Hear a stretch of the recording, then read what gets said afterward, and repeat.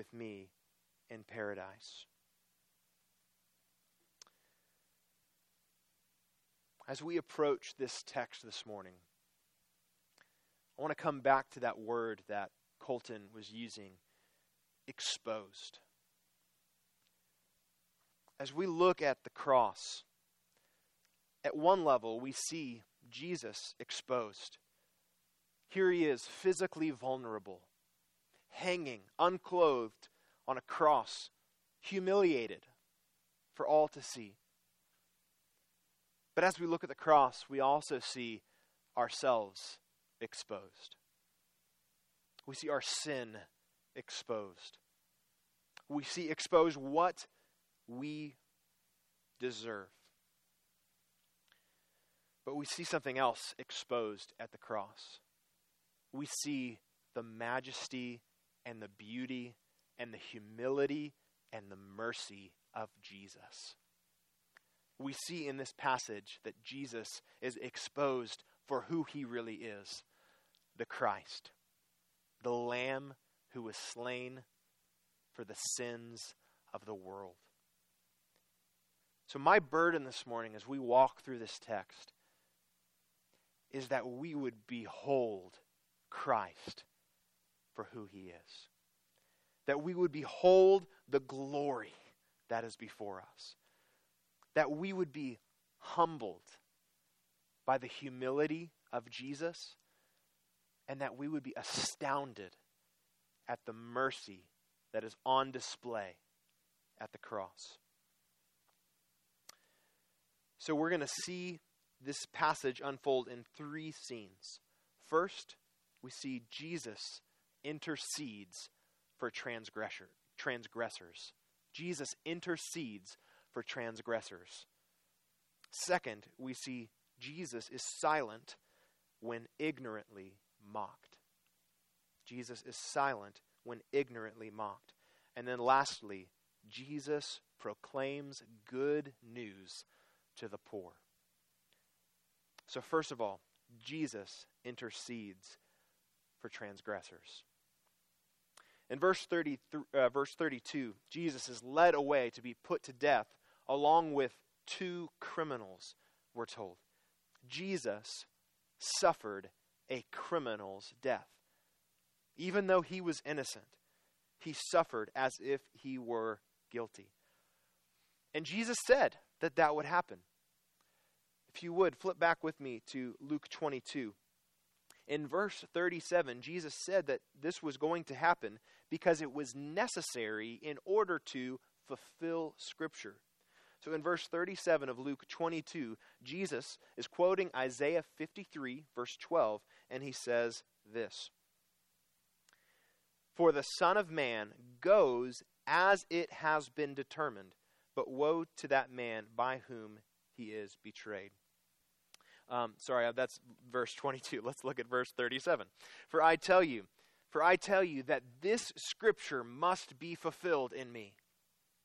And he was numbered with the transgressors. For what is written about me has its fulfillment. So Jesus says in this verse, in verse 37 of Luke 22, that the scripture must be fulfilled. This Isaiah 53 verse 12, that he would be numbered with the transgressors, must be fulfilled. He was going to the cross, receiving a criminal's punishment, even though he was innocent, in order to fulfill Scripture. And indeed, as he hung there on the cross, hanging between two actual criminals, just as Isaiah 53:12 said, Jesus was numbered with the transgressors. He was receiving a criminal's death, but he himself had done nothing wrong. And this was a severe act of injustice on the part of those who put him on the cross, both the Jewish leaders and the Roman government. It was a severe act of injustice from a human standpoint. So then why did God the Father allow this to happen? It was unjust for the humans who did it, but what Isaiah 53, that same passage that Jesus was quoting from in Luke 22, that same passage says that it was the will of the Lord to crush him. How is that just for God the Father to do this? How is it that he is just? Well, listen to that verse again that Jesus quoted, but listen to the whole thing. Isaiah 53, verse 12. Isaiah writes, "Therefore I will divide him a portion with the many, and he shall divide the spoil with the strong. Because he poured out his soul to death and was numbered with the transgressors, yet he bore the sin of many and makes intercession for the transgressors." Jesus, the innocent one, received a criminal's death, not because he deserved it, but because he was bearing the sins of many. He hung on that cross with no sin of his own, but he did not hang there sinless. He was being executed for the sins of his people. And as he hung there, pouring out his soul to death, as Isaiah said, numbered with the transgressors, as Isaiah said, and bearing the sins of many, as Isaiah said, just as Isaiah also said, there on the cross, Jesus made intercession for transgressors. Look at verse 34.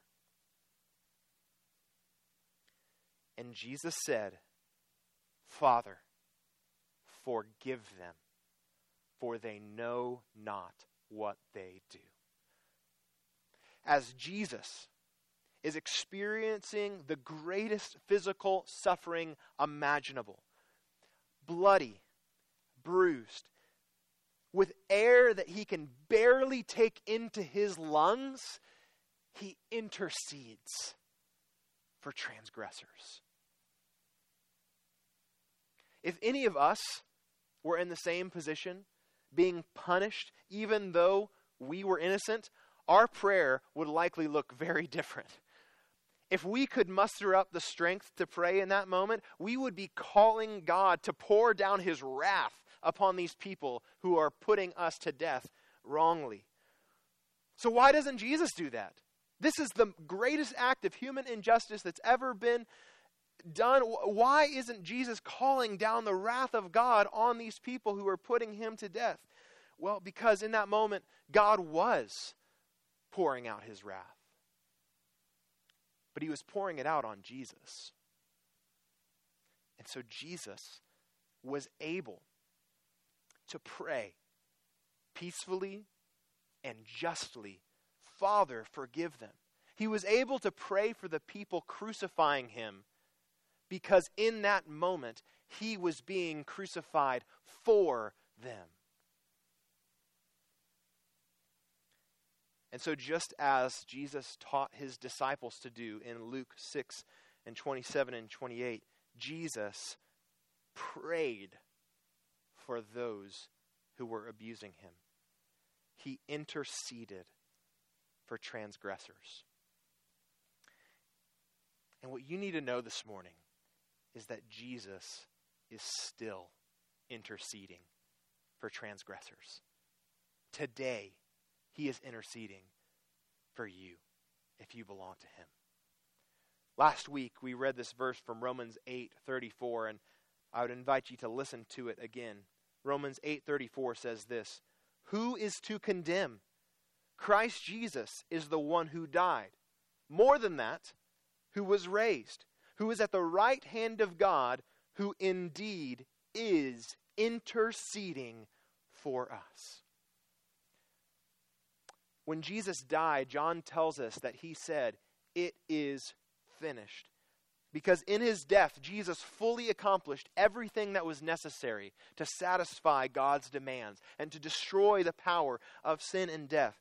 But when Jesus said, "It is finished," that didn't mean that he was stopping his work for his people. What Paul emphasizes in Romans 8:34 is that not just in his death, but even more than that, he continued to work for his people. Even more than that, he rose again. And he didn't stop working for his people after he rose either. He is still, present tense, interceding for us. If we trust in Jesus, There has never been, nor will there ever be, a time when Jesus is not advocating for us, pleading his blood before the Father. So the accuser may come in with a full list of everything that we have done. But because Jesus bore our sins in his body on the tree, he can say today still, Father, forgive them. And the Father, because he put his Son to death, can say, forgiven. So when you're weighed down with a burden of guilt, when you're tempted to believe that you can out-sin God's grace, remember, Jesus is interceding for you. He is pleading his blood before the Father. When the accuser tells you over and over and over that you're dirty and guilty and irredeemable, preach the gospel to yourself. Remind your heart that Jesus is interceding for you. Here's how Charles Wesley put it in a classic hymn. Arise, my soul, arise. Shake off your guilty fears. The bleeding sacrifice in my behalf appears. Before the throne, my surety stands. Before the throne, my surety stands. My name is written on his hands. He ever lives above for me to intercede. His all-redeeming love, his precious blood to plead.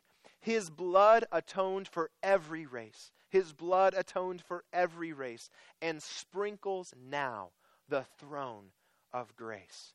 5 bleeding wounds he bears, received on Calvary. They pour effectual prayers. They strongly plead for me. Forgive him, oh, forgive, they cry. Forgive him, oh, forgive, they cry. Nor let that ransomed sinner die. My God is reconciled. His pardoning voice I hear. He owns me for his child. I can no longer fear. With confidence, I now draw nigh. With confidence, I now draw nigh. And Father, Abba, Father, cry. Because Jesus cried, Father, forgive them, we can cry, Abba, Father. Jesus is still interceding for transgressors. Second, we see in this scene, Jesus is silent when ignorantly mocked. As the story continues, Luke records a series of 3 times when Jesus is mocked, and with each one, we get closer and closer to the cross. First, the Jewish rulers scoff at Jesus, and then the soldiers mock Jesus, and finally, they are hanging on one of the crosses, one of the criminals rails at him. And throughout these mockings, we see just how accurate Jesus was when he said, they know not what they do. They did not understand what they were doing. These people were ignorant. They did not know. John Piper made a really important point about what Jesus is praying when he says, Father, forgive them, for they know not what they do. Jesus was not saying, Father, these people shouldn't be held accountable for their sins because they don't know what they're doing. No, that's not what he was saying. What Jesus was saying is, Father, forgive these people because they are guilty of not knowing what they're doing, and they should. Because they didn't know what they were doing, these people missed just how profoundly ironic all of their words and actions were. In Luke 24, in verses 25 and 26, Jesus will say, O foolish ones, and slow of heart to believe all that the prophets have spoken. Was it not necessary that the Christ should suffer these things and enter into his glory? What we see in this middle section of our passage is that these foolish, ignorant, unbelieving people totally missed that everything that they were doing was fulfilling the Scriptures. As we read from Paul before in 1 Corinthians 15, Jesus died for our sins in accordance with the Scriptures. But these people didn't know what they were doing. As they crucified Jesus, little did they know that they were fulfilling Psalm 22:16. They have pierced my hands and feet. As the soldiers cast lots for Jesus' garments, little did they know that they were fulfilling Psalm 22:7 and 8. All who see me mock me. They make mouths at me. They wag their heads. He trusts in the Lord. Let him deliver him. Let him rescue him, for he delights in him. As the rulers scoffed at the idea of Jesus being the chosen one, little did they know that Jesus was the embodiment of Isaiah 42:1. Behold, my servant whom I uphold, my chosen, in whom my soul delights. I have put my spirit upon him. He will bring forth justice to the nations. As the soldiers offered Jesus sour wine, little did they know that they were fulfilling Psalm 69, verse 21. They gave me poison for food, and for my thirst they gave me sour wine to drink. These ignorant people mock Jesus, saying, if he is the Christ of God, and if he is the King of the Jews, and are you not the Christ? Yet even in their mocking, they were fulfilling Scriptures about Jesus being the Christ. To quote Jesus again, was it not necessary that the Christ should suffer and enter into his glory? They mocked Jesus over and over and over, saying, let him save himself, save yourself and us. But people, Jesus is not coming off the cross to save himself, because he's on the cross to save you. But we must recognize that while Luke points out the irony of this mocking, Jesus responds very differently. Jesus doesn't point out how all of these ignorant people are actually fulfilling Scripture. How does Jesus respond to all of this mocking? Silence. And in so doing, he was fulfilling Isaiah 53 and verse 7. He was oppressed and he was afflicted, yet he opened not his mouth. Like a lamb that is led to slaughter, and like a sheep that before its shears is silent, so he opened not his mouth. If we're followers of Jesus, we need to remember that a servant is not greater than his master. And following Jesus, if we follow this Christ, this Savior who was humiliated, this Savior who was mocked, this Savior who did things that didn't make sense to those who were watching, following Jesus means doing things that the world does not understand. If this is the one we're following, we need to recognize that following Jesus means sometimes we'll be fulfilling Scripture, knowing that what we are doing is right, but what we are doing will look ridiculous and might even look morally wrong to those who are apart from Christ. Jesus said in Luke 6:22, "Blessed are you when people hate you, and when they exclude you, and revile you, and spurn your name as evil on account of the Son of Man." And notice that Jesus said when, not if. It's going to happen. If we are following this master, then we, his servants, should expect the same. So the question is, how are we going to respond? Will we respond like Jesus? Because if we're honest, if you and I were in the position of Jesus, we would probably be tempted to say, "Oh yeah? Well, what about Isaiah 53? Well, what about Psalm 22? You ignorant fools." But that's not what Jesus says. That's not how Jesus responds. Jesus opened not his mouth. He responded with humility. He was willing to do the right thing in fulfillment of Scripture and be wronged for it, without defending himself. Because he didn't need their approval. He didn't need to prove anything. He was anticipating a greater reward. Consider again what Jesus said in Luke 6. Blessed are you when people hate you and when they exclude you and revile you and spurn your name as evil on account of the Son of Man. Rejoice in that day and leap for joy, for behold, your reward is great in heaven, for so their fathers did to the prophets. When we are questioned or criticized for following Jesus, for aiming to fulfill Scripture, may we not pursue the temporary joy of being justified in the eyes of people. Instead, may we find joy in the fact that our reward is in heaven. And may we be content to be silent. Lastly, we see Jesus proclaims good news to the poor. Jesus proclaims good news to the poor. At the end of this passage, Luke draws our attention to Jesus, the innocent, and two criminals, one on his left and one on his right. And each of them have drastically different responses to Jesus. As we've already seen, the first thief mocked Jesus. But in contrast, the second thief rebuked the first, saying, "Do you not fear God?"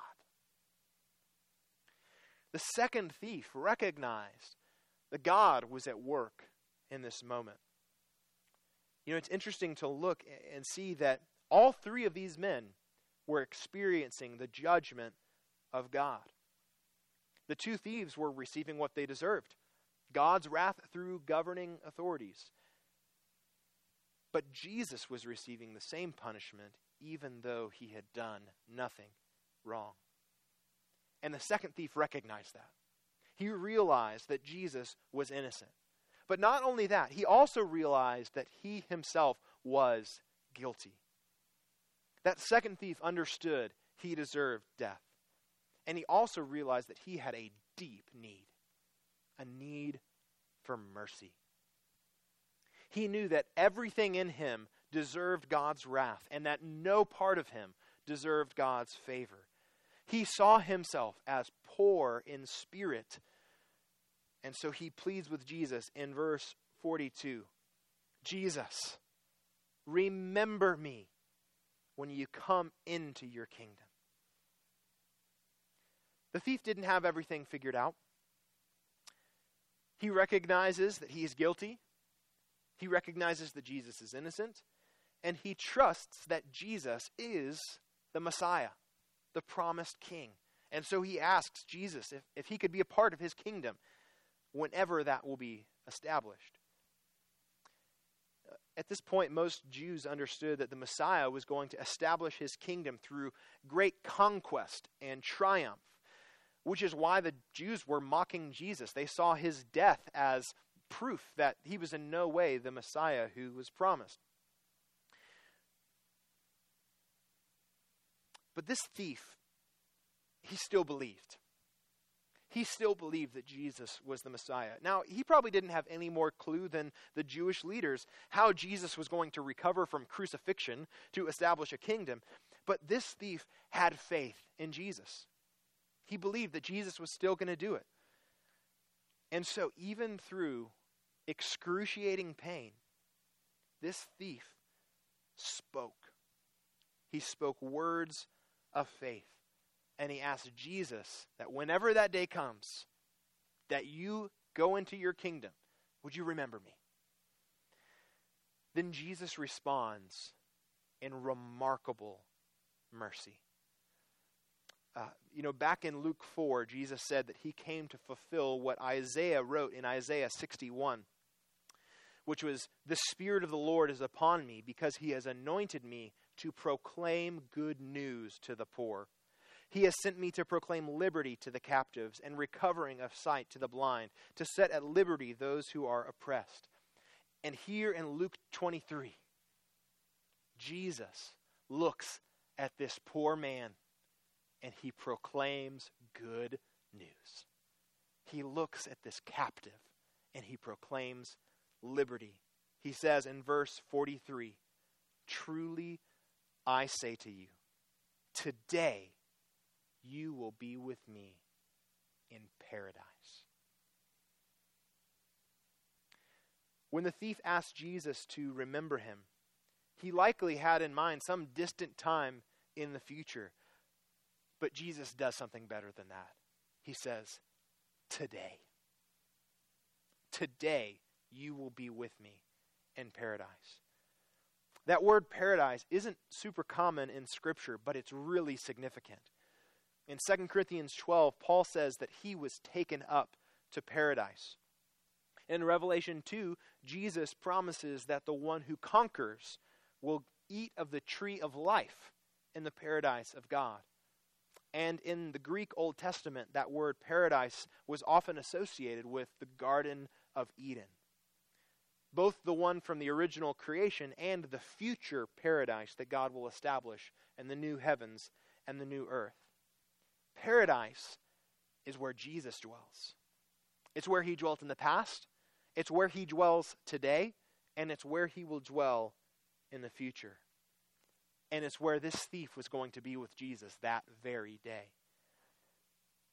And as Jesus is promising paradise to this thief, what we have here is the promised offspring of the woman being bruised. But even as he is crushing the head of the serpent. By being bruised on the tree of Calvary, Jesus has made a way for repentant thieves like you and me to eat of the tree of life and to be in paradise with him forever.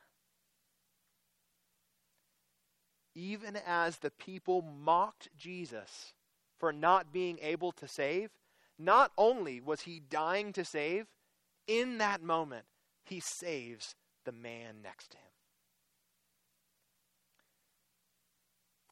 So do you view yourself like this thief? Do you realize that you're guilty? Do you realize that you deserve judgment? The posture of the heart of this thief is the posture of saving faith. Consistently in Scripture, and especially in the Gospel of Luke, Jesus taught that the attitude of faith that leads to being justified is not, look at what I have, look at who I am, look at what I've done and how much better I am than other people. No, the attitude of saving faith is, God, be merciful to me, a sinner. The person who inherits the kingdom must receive it like a child. The riches of paradise do not belong to the self-made man. The kingdom belongs to the poor in spirit. So is that the attitude of your heart? Do you realize that you're poor? If you do, Jesus came to proclaim good news to you. Do you realize that on your own you are a captive to sin? If so, Jesus came to proclaim liberty to you, just as he did to this thief on the cross. Because Jesus died and bore the sin of many, if you trust in Jesus, you can have your sins forgiven. You can be set free from slavery to sin. All you have to do is say, Jesus, I know I'm guilty. I know I'm a sinner. And I know you are the innocent one who died in my place. Would you forgive me? Would you save me so I could be with you in paradise one day? And what the Bible says is that if you believe in the Lord Jesus Christ, you will be saved.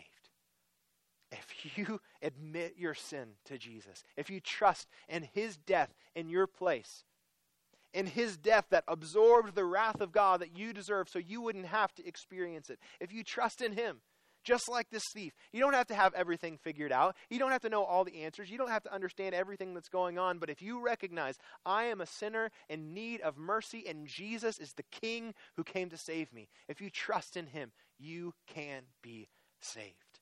And you can experience paradise forever with Jesus. If you have never trusted in Jesus, I would invite you to do so right now. You don't have to be in a church building. You don't have to have a pastor there with you. All you have to do is trust in Jesus. Believe in your heart that God raised him from the dead, and you will be saved, Paul says in Romans 10. I would invite you to place your faith in Jesus. And if you have placed your faith in Jesus, I would just ask, do you still view yourself this way? Do you still recognize your need for Jesus, your need for his mercy?